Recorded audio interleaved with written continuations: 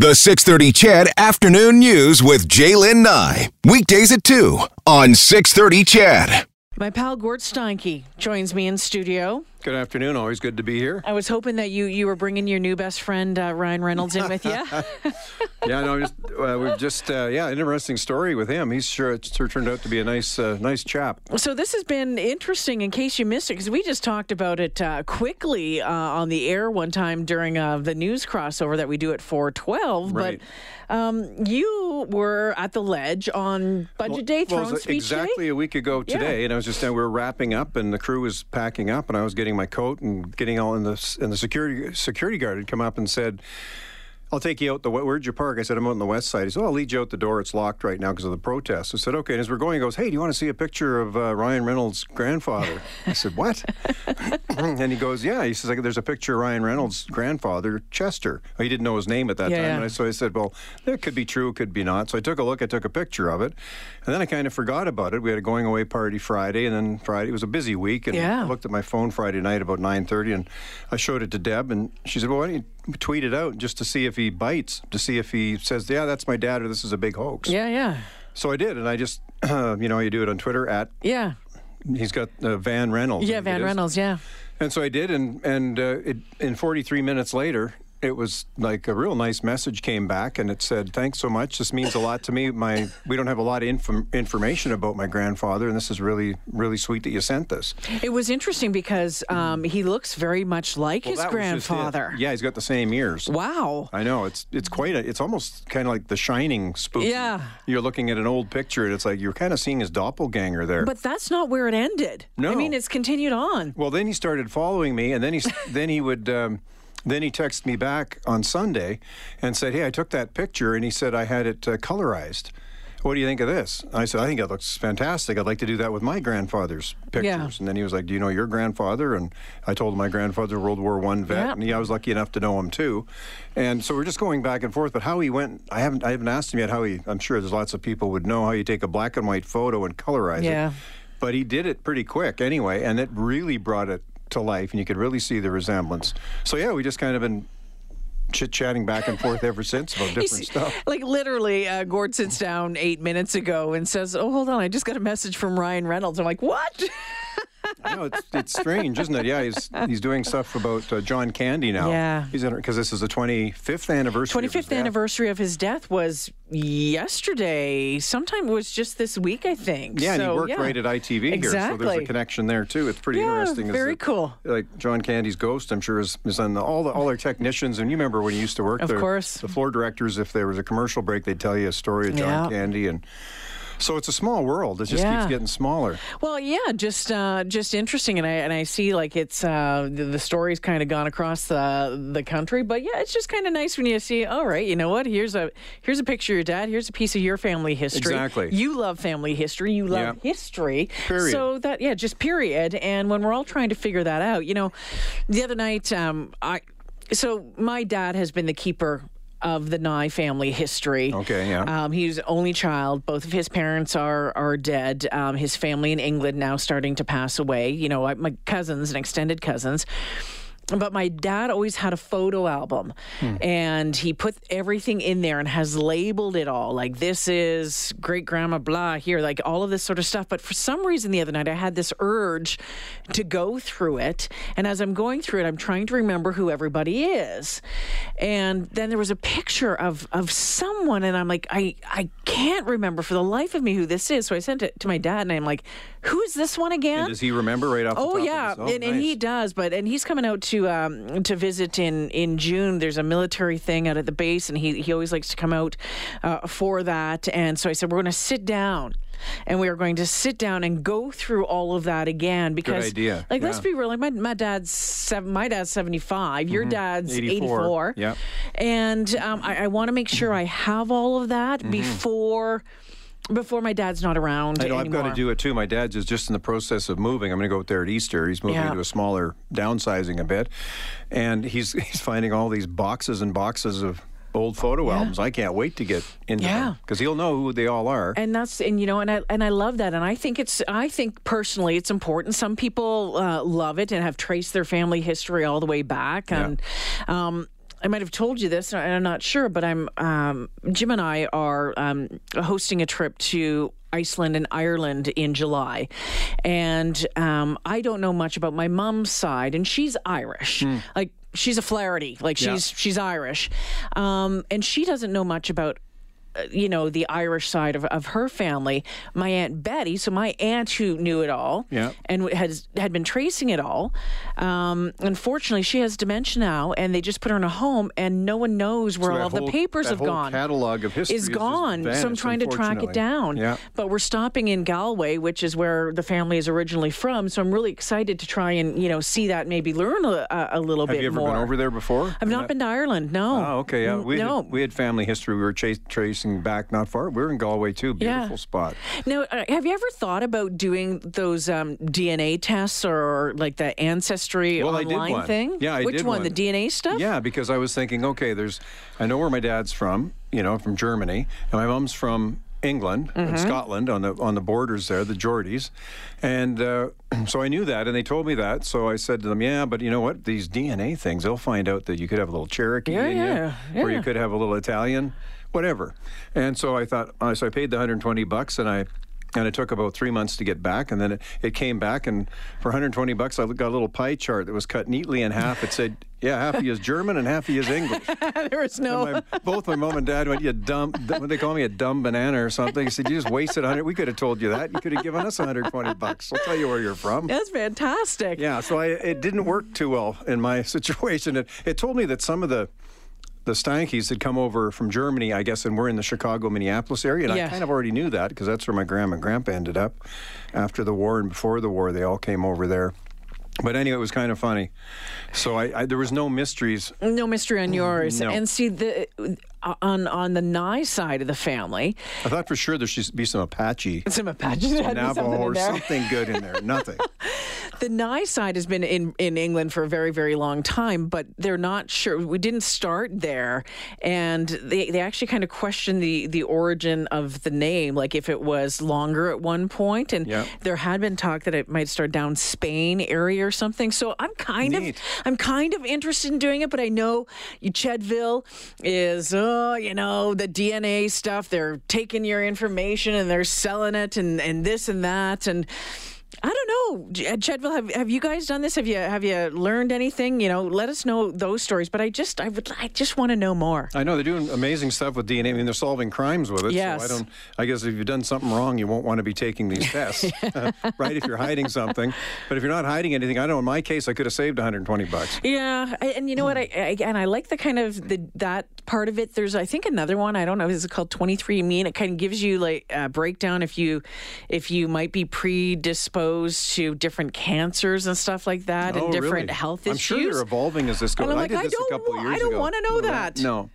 I don't either.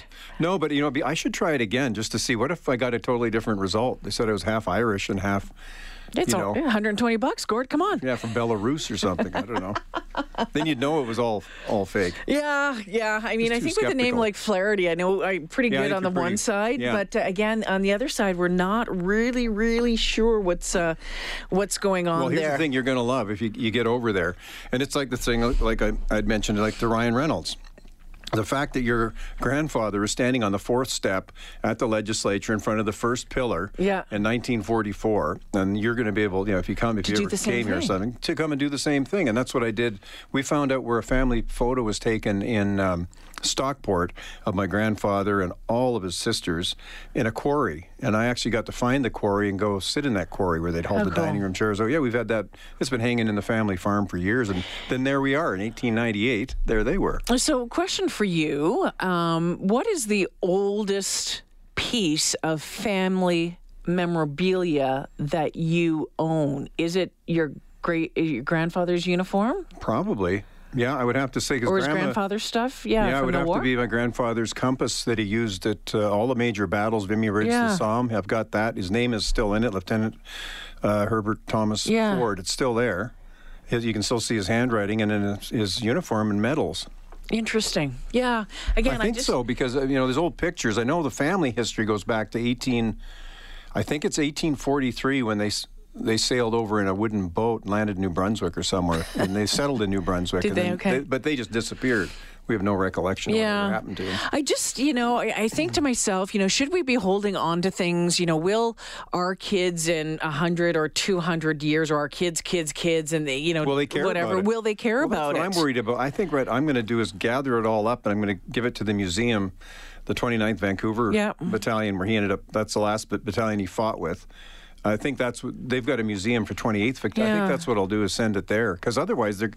What'll happen is the nieces and nephews will cut it all up, and they'll sell it a belt for $100 and one boot for $50, and I don't know. Well, and that's I don't see the appreciation. If I saw the appreciation from these younger kids, I would be more than happy to go. I've tried to teach it to them. I was going to ask you, have you spent any time trying to? They just don't ask enough questions.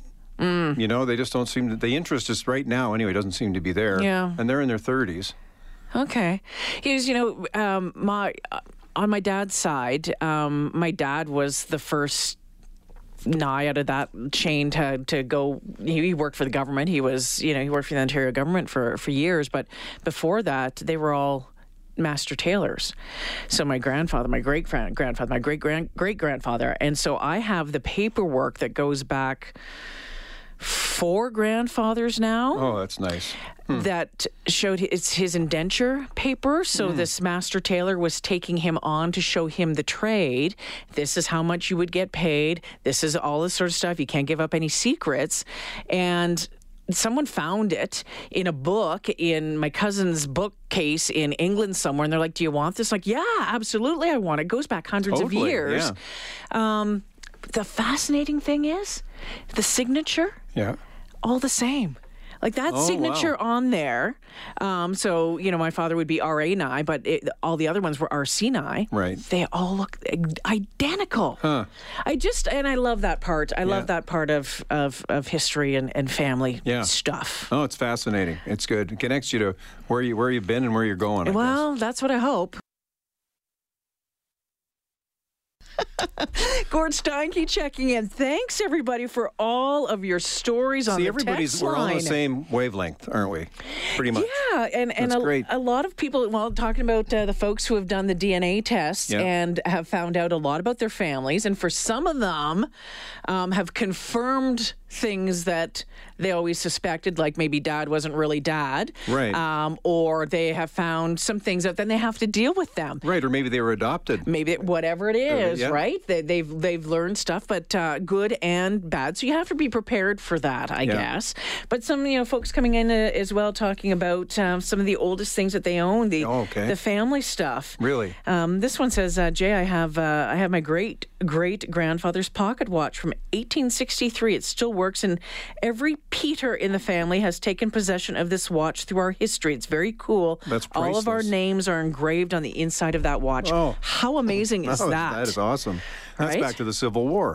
That's amazing. That's crazy. Yeah. I was really happy to see you in today because you haven't been around for the past couple of days. No, I've been flat on my back for 2 days. I'm just texting with Ryan Reynolds. I guess got nailed with this flu. Yeah. It's just a nasty flu, and I got it. Deb had it on Saturday, and I nursed her a bit. Yeah. Although I went out for a beer with some friends, and when she had to nurse me, I felt pretty bad because she didn't leave. Anyway, and I got it 9 o'clock Monday. I felt great Monday, and then I got this flu, and I'll tell you, like it just came on, like boom, violently came on, really, violently, from everywhere. So, and now and then I started to feel better. I had a great sleep last night, so then I thought I just want to get up and get active again. And it's quite amazing when you're, when you're in grade 4 and you got the flu bug, and it probably seemed worse because you were a little kid and that's what I felt like all day Tuesday and Wednesday. Yeah, and you sure feel sorry for yourself. And lost how much weight in 2 days? I lost 8 pounds.